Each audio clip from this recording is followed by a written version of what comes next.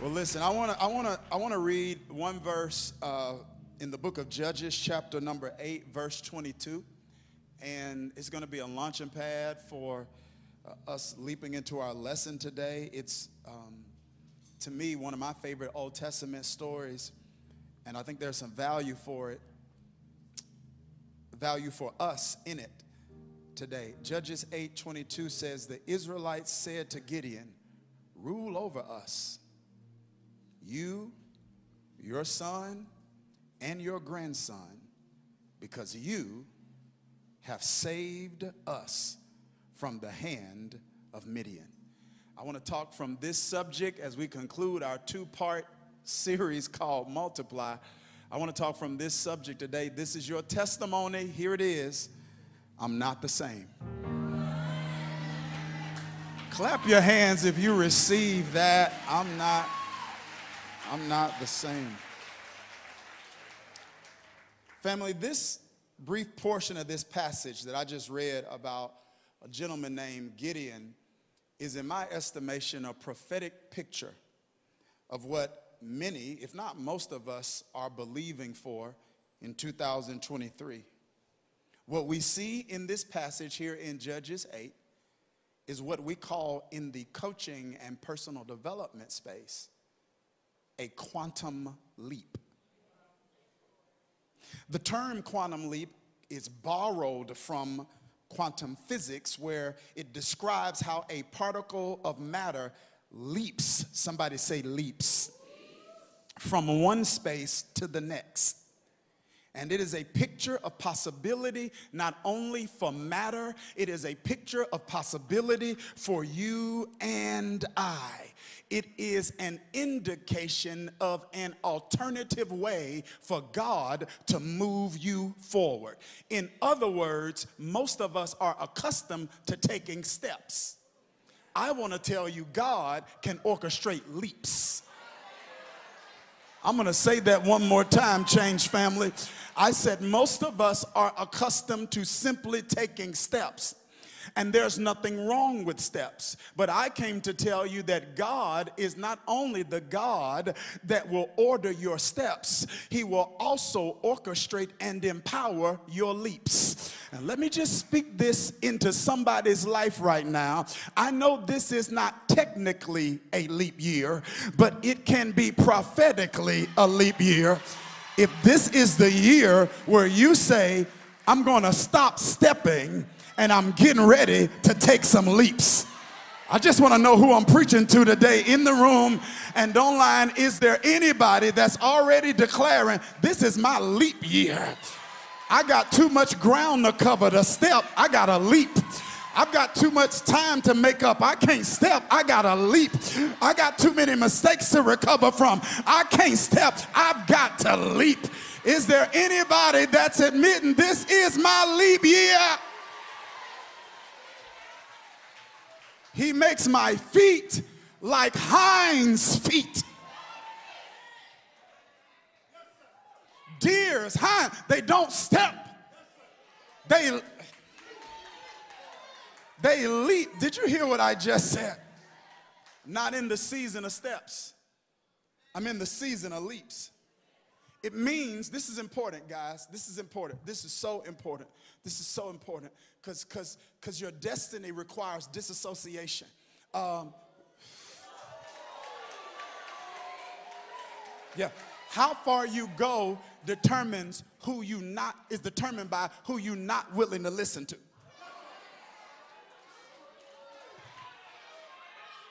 And so this idea now of multiplication or quantum leaps means that you have to reject the normal notion, the social norm, that progress can only happen incrementally. See, you can't live like no one else if you won't live like no one else. And many people want to live like no one else and live like everybody else at the same time. And I just spent 5 weeks telling you last week that average is not an option for a believer. That normal is not a word that describes you.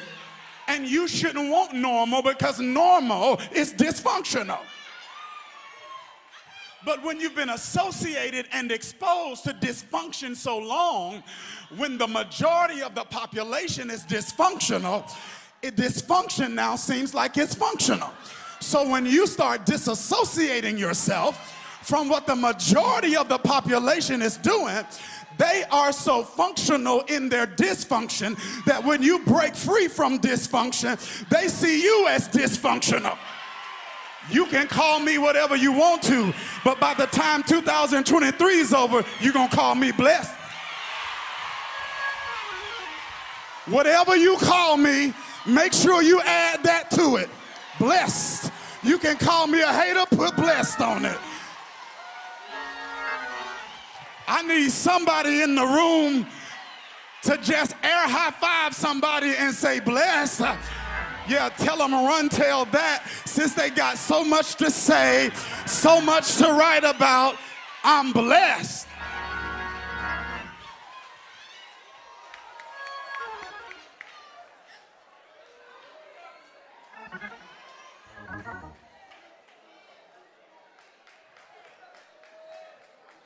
We got to reject the notion that all improvement can only be incremental. Just because it's normal doesn't mean it's true. I don't want a normal anything. I don't want a normal mind because most people stress. I don't want a normal relationship because most people tolerating each other. I don't want normal resources because most people barely making it. I don't want a normal church. I don't want normal.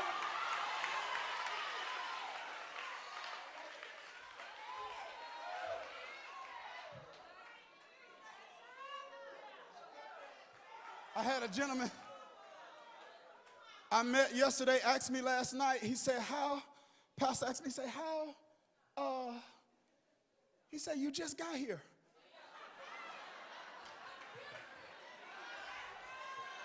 He said, you just got here. How? He was looking at me, and I wish I had an answer for him. He said, how did these people, you've been here 7 weeks, where these? I wish I had an answer for him last night.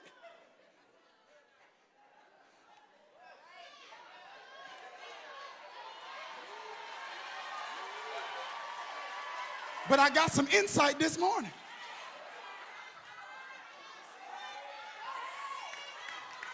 How did you do this? It's not because I'm so good.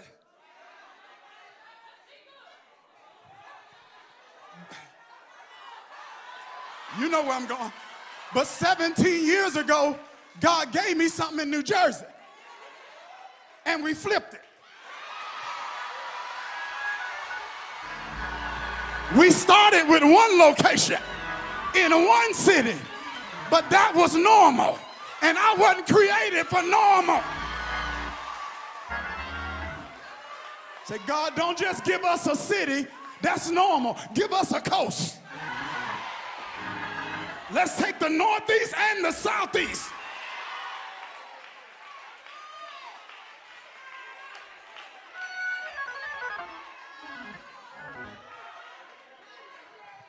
And when God opened the door up here, y'all ready? Can I keep it real? How real can I keep it? You know, those little people, you know, I call it a little subliminal shade. I don't know if we gonna come way up there. You need to be down in the cab. Y'all don't, is that too real for y'all? But I promise you, if you will plant good grass, wherever the field is, the hungry people will come and eat. You know why this vibe is so crazy? Because everybody here wanted to be here. You're not playing no games when you come all the way up here. This is not normal because you are not normal. Now, why would God connect you to an abnormal house if he only wanted to do normal things in your life. I'm really, I got 15 minutes, I promise you. Here it is. We need to reject the notion that there can only be incremental improvement. Of course, there are going to be areas where we will have a measured pace and incremental growth, but there are other areas where we can have exponential growth. We can have more than steps. We can have leaps. We can have more than addition.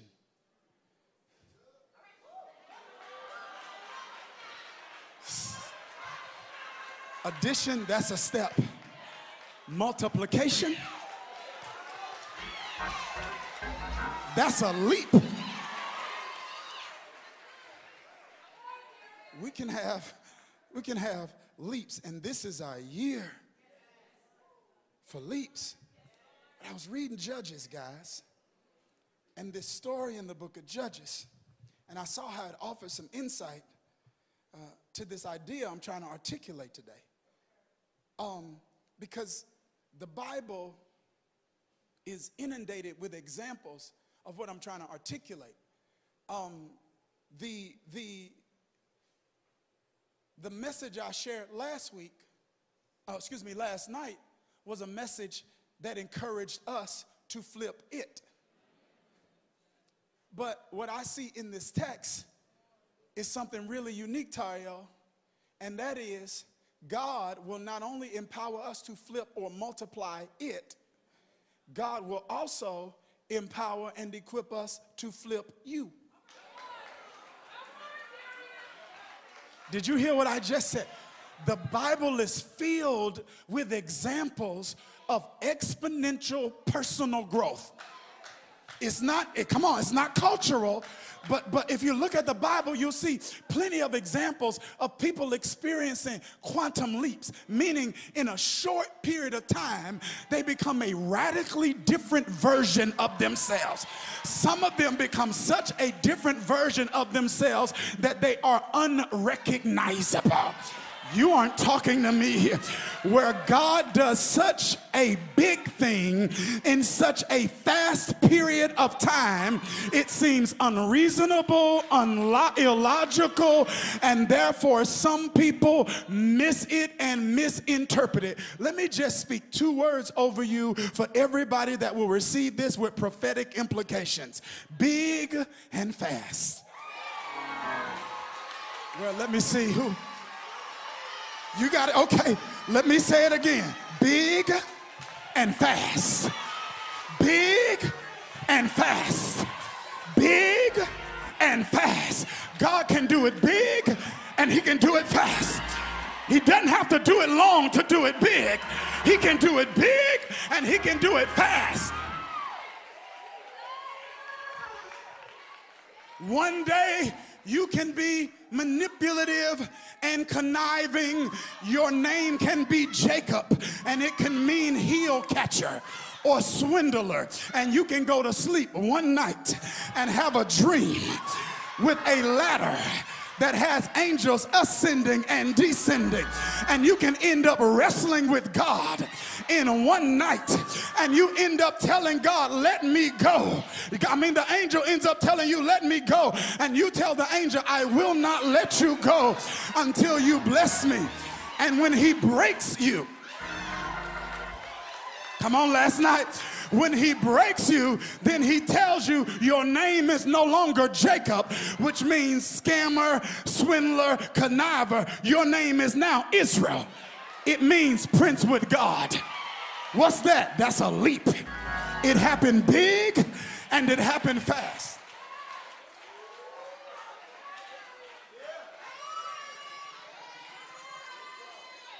You can be temperamental, impulsive, unreliable, quick-tempered, while your name is Simon.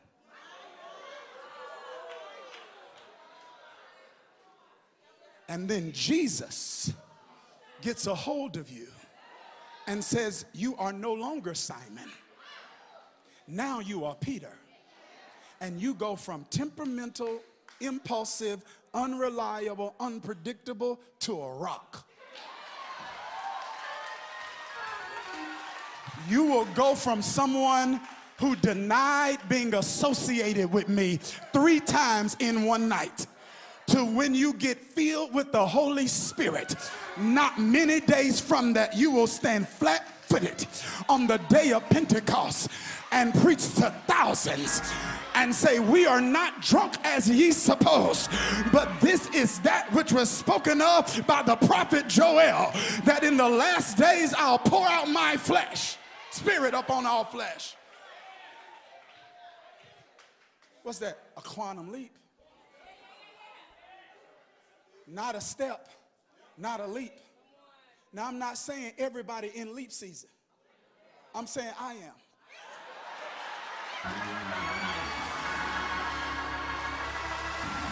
I'm looking for who else. I'm walking because I'm trying to see who with me.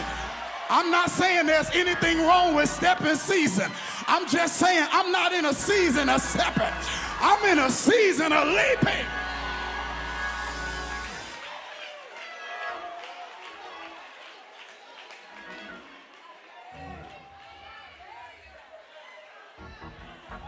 See, I'm not going to bother this. Some of you know the first quadrant of emotional intelligence is awareness. And when you have unbiblical definitions of biblical concepts, orthodoxy equals orthopraxy. So you can't have good practice with bad doctrine. Does it make sense? So it's really weird. And so most believers aren't biblically literate, so whatever sounds good, they assume it's sound.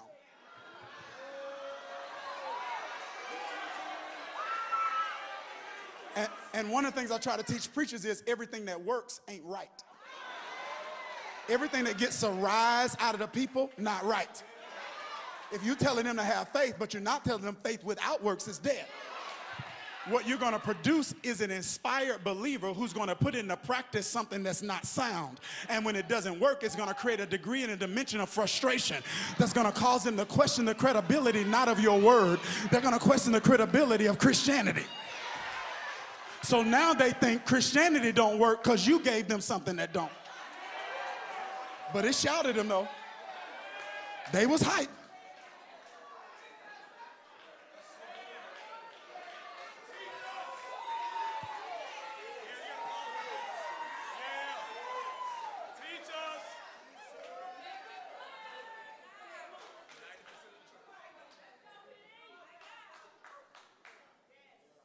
Lord, I'm almost out of time. Let me Yeah,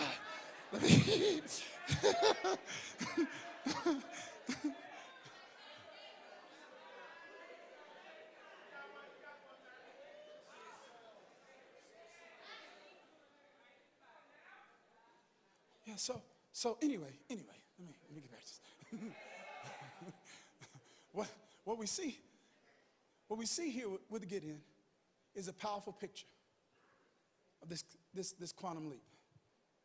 Y'all know I can't leave you like that. I'm sorry. Let me just finish my thought there. I promise I'll come back. I'll be taking these tangents. I'm trying to be disciplined, but I just got to say this. I ain't gonna sleep tonight if I don't say this, okay? So let me just say this for me, even if you don't need this. The first quadrant of emotional intelligence is self-awareness, right? So, but when you got unbiblical definitions of biblical concepts like humility, you will confuse awareness with arrogance. So people who don't understand humility biblically will look at your awareness and call you arrogant. Well, if being aware means you arrogant, you got to call Jesus arrogant because he was self-aware.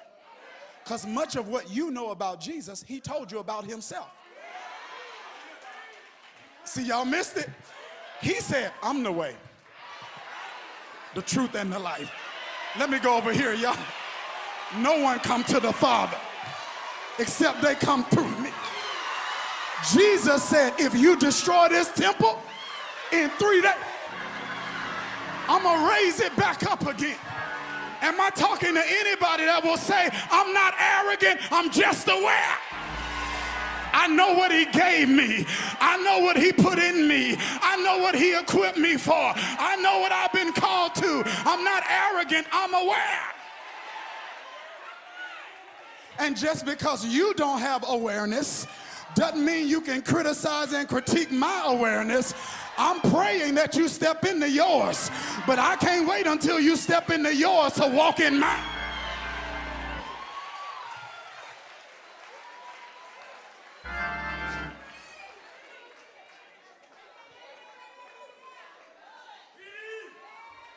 So what we see with Gideon when we're introduced to him, which is in Judges 6, is a man. It's a man, Doc, that's not aware. Because what happens is this. Contextually, Gideon's people, the Israelites, were in a season. I don't even have time to unpack all this. They're in a season, Losco, of correction that they think is coincidental. Yeah, in the book of Judges, see, in Judges 6:1, it says, the children of Israel did evil in the sight of the Lord, so the Lord delivered them into the hand of Midian for 7 years. So they're in a season of correction. They think it's coincidence. They think life is lifing.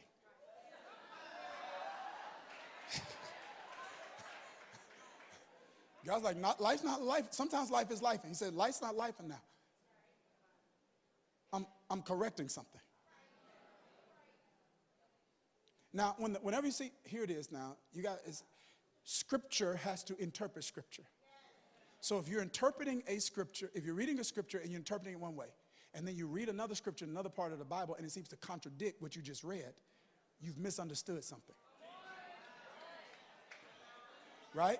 So there's something called hermeneutics. It's like a glass. It's like you got glasses, I got glasses. Your glasses affect what you see and how you interpret the Bible.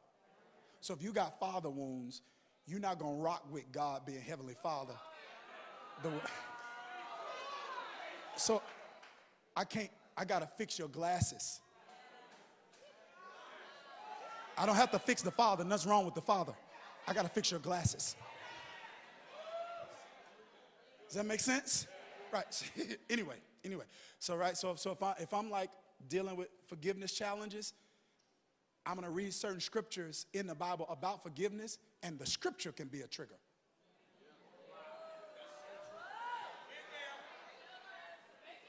Like 7 times 70, not what they did to me. Where's my honest church? Come on now. Let's keep it real. It's some stuff in the Bible, I'm like, yes. Then I read some other stuff, I'll be like,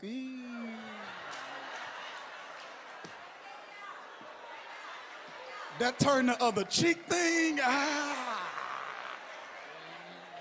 help me, Jesus, because. So when you see stuff like God delivered them into the hand, it doesn't say God caused Midian to capture them, does it? It says God delivered. So in the Old Testament, when you see stuff like this, because the New Testament says God tempts or tests no one with evil. So if evil's happening, Paul is saying God's not doing that. He don't have to use that to test you, to perfect you, or tempt you. Does that make sense? But there's a difference between God causing and God using. So when you see in the Old Testament the Bible saying things like he delivered, it's not active, it's passive. It's not saying he caused the Midianites to do that. He's saying that the Israelites rejected his leadership.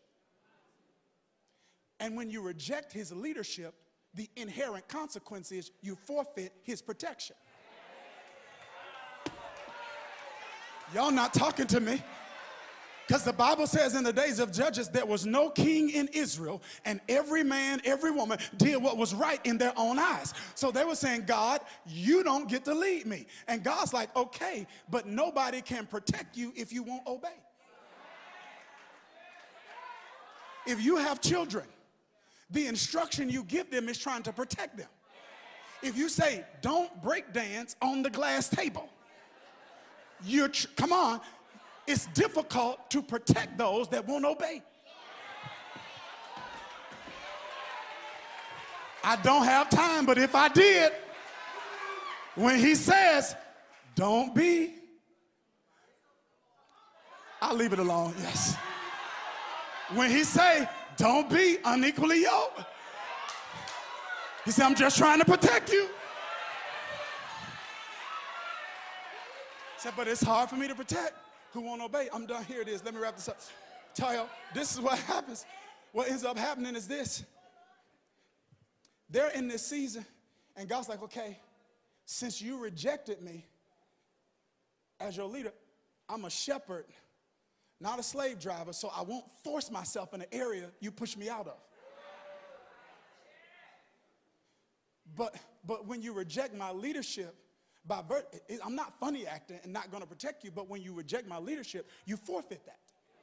Because this would come, you lose this when you lose me. Somebody felt that in a different way, didn't you? You want to send that text right now. Don't do it, though. Don't do it. Don't do it. I know you feel it. You're like, yeah, you feeling all of that, huh, right now. You feel it. You thought you were, now you see everything you lost. God's like, you lose this when you lose me because you getting stuff you taking for granted. Because most of the things I protect you from, you didn't know about. You didn't know the Midianites were your enemy till I left. They missed it. They missed it. The Midianites always been your enemy. You just never dealt with them because I was protecting you from stuff I ain't tell you about.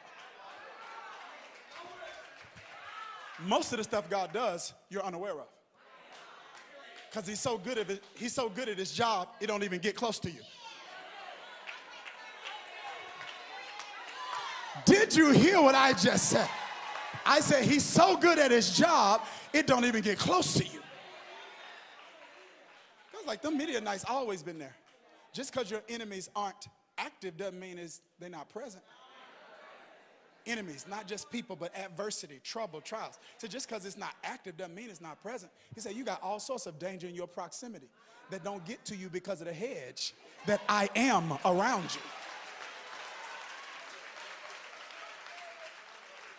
This is why we should be proactive praisers.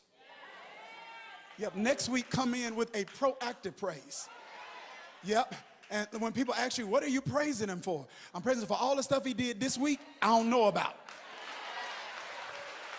The accident I was spared from, I didn't know about. The sickness I was spared from that I didn't know about. The protection of my children from danger I didn't know about.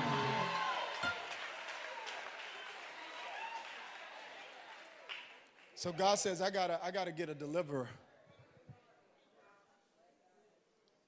Israel's under the hand of Midian for 7 years. Man, that's a long time. God knows how long to let you sit in it till you mean it. Because sometimes you get out of it and you go back because you ain't stay in long enough. I got to go. Are you? God said, yeah. You told me that last time you was in it, and then I'm gonna let you sit in it this time long enough so that this time when you get out, you mean it. 7 years. 7 years. But this is what's crazy. Tell you, I did some research and I'm in the lineage. I saw that the Midianites were a descendant of Midian. Midian was a son that Abraham had with Keturah. So this was an enemy that they related to. Next year, maybe next year. Related to them, jealous of them. Because I'm from Keturah, not Sarah. You got it.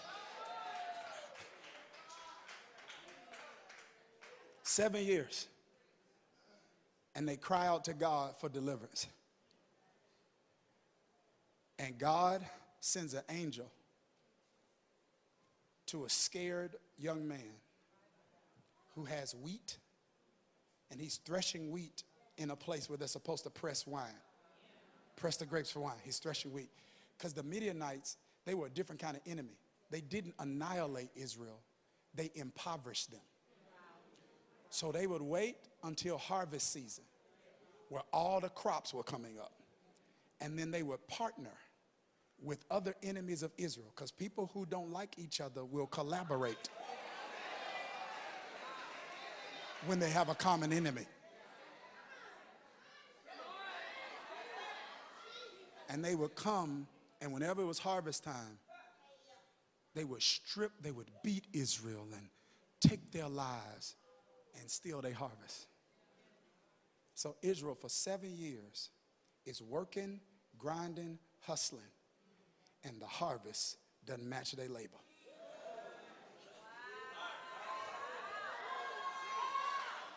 I'm only looking for honest people right now who will say, I'm not greedy and I'm not unappreciative, but I know my harvest shouldn't be looking like this. Come on, come on. I'm not comparing myself to other people. I'm just looking at what's on the inside of me and what God's given me. I know my harvest shouldn't be looking like this. Dontario, here it is. So what Gideon does is, he says, you know what, I know the Midianites are coming, so let me take this wheat and let me hide it in a place where I'm supposed to press grapes to create wine, because maybe they won't come looking for me here. And an angel comes to him and says these words, the Lord is with you, you mighty warrior. Wait a minute. You calling me a mighty warrior? I'm acting the exact opposite of what you calling me. So either God is lying or your behavior is. I'm going to say it one more time because I want you to get a mental breakthrough right there. Your behavior is lying to you. Because your behavior is telling you you are what you did.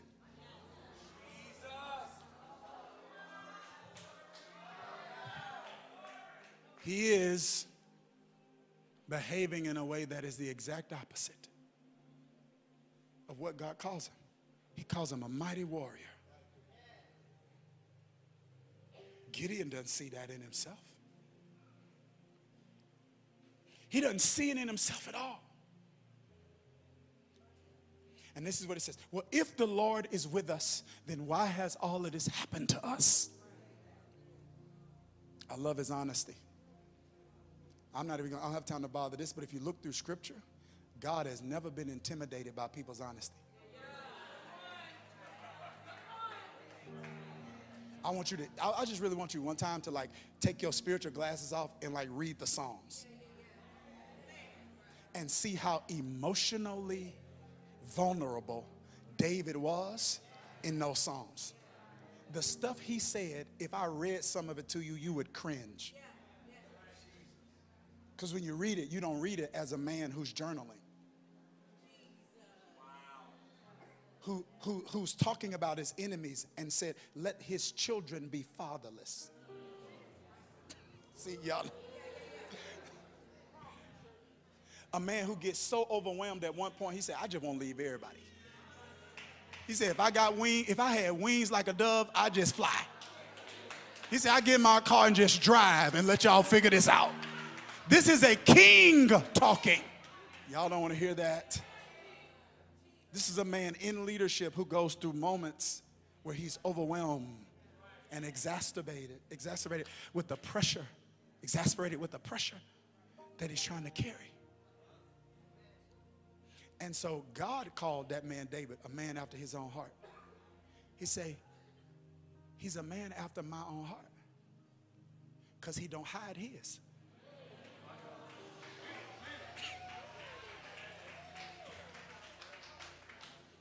He's a man after my own heart because his heart is empty. He bears it all before me. Gideon is this way. He says, if the Lord's with us, then why has all this happened to us? And where are all these promises our forefathers talked about? He's so upset with this situation, he's missing the fact that God's trying to use him to change it. God's like, you keep talking about why you in it. I'm trying to give you instruction to get out of it.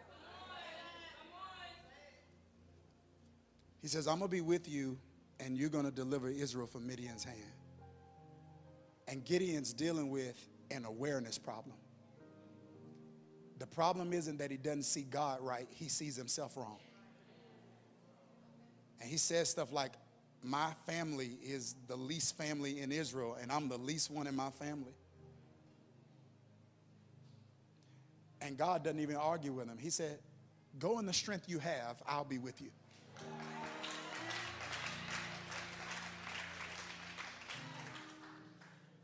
He says, I'm going to be with you.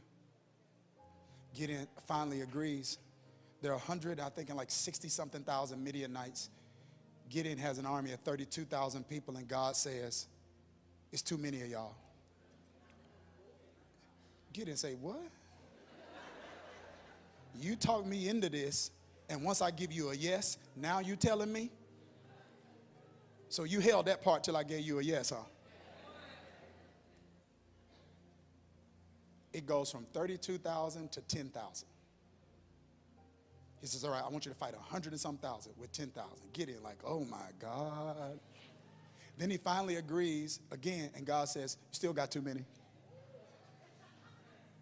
Gideon like, time out. He says, no, so I don't, he says, so let's bring it down from 10,000 to 300. So he's doing the math. He's saying, so I have to fight 100 and something thousand with 300. But I want to show you something in Scripture, though, and then I'm going to pray over us, and we're going to wrap up here.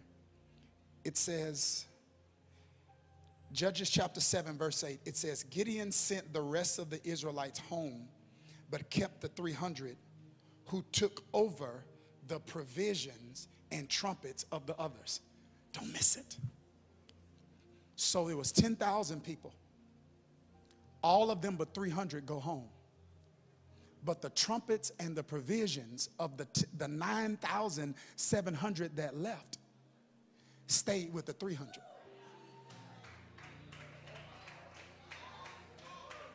God's trying to show Gideon, every loss not a loss, son. See, did you hear what I just said? Every loss not a loss. He says, you lost those people, but you ain't lose nothing. Did you hear what I just said? He said, you lost those people, but you didn't lose anything. Every loss, not a loss. He said, I'm going to do the same thing with 300 that you thought I was going to do with 10,000 because I'm giving you the provision of 10,000. Some stuff you calling a loss, not a loss. When that 32,000 went to 10,000, when them 22,000 people went, all God told Gideon to do is, he said, Gideon, tell the people who's scared and don't really want to fight to go home. And 22,000 left. God is showing Gideon, you don't have what you think you do. He's telling Gideon, you losing what you never had. I just freed you from the illusion of thinking that you were going into battle with 22,000. So I don't care. He said, Gideon, this is all you were going into battle with anyway.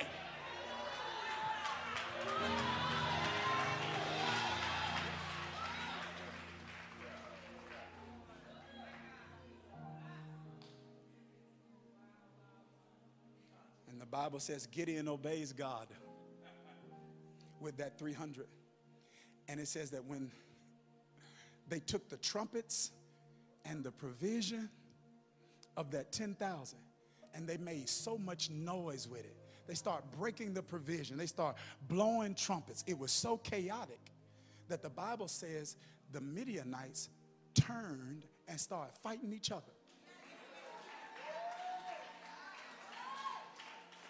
Did you hear what I just said? He said, Gideon, you was nervous about having to deal with 100 and something thousand, not realizing you wasn't going to have to defeat what you thought you were going to have to defeat.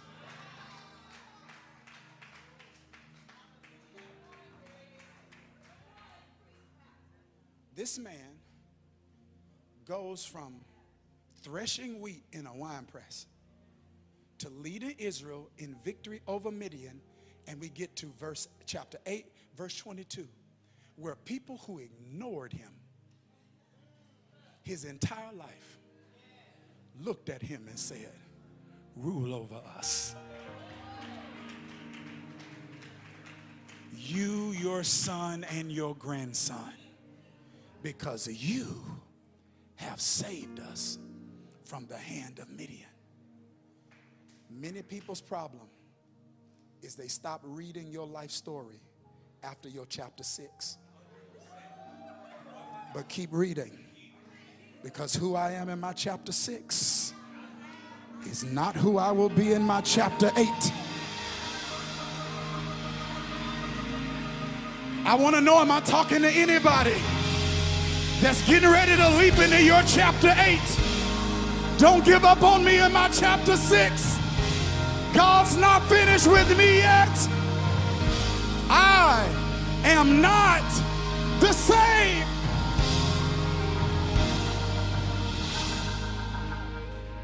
I'm done, family. I've kept you long again. I want to pray over you before you go. Lift those hands.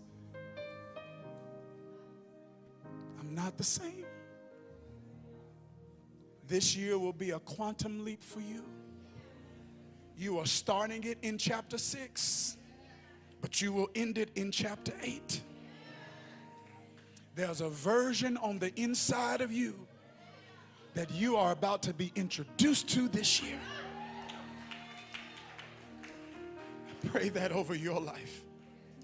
So, Father, for every hand that is raised in this room, I pray, thank you, Jesus, that you would move us from steps to leaps.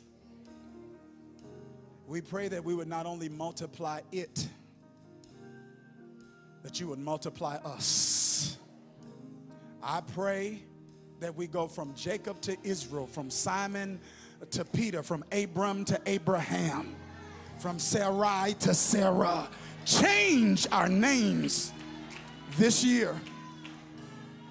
And as you do so, may it be said of us as it was said of the early church, these are they that have turned the world upside down. Now may the Lord bless you and keep you. May he cause his face of favor to shine upon you. May he be gracious to you. May he protect you. May he provide for you. And above all else, may he grant you peace. This is my prayer for your life. In Jesus' name, amen. See you next week. I love you.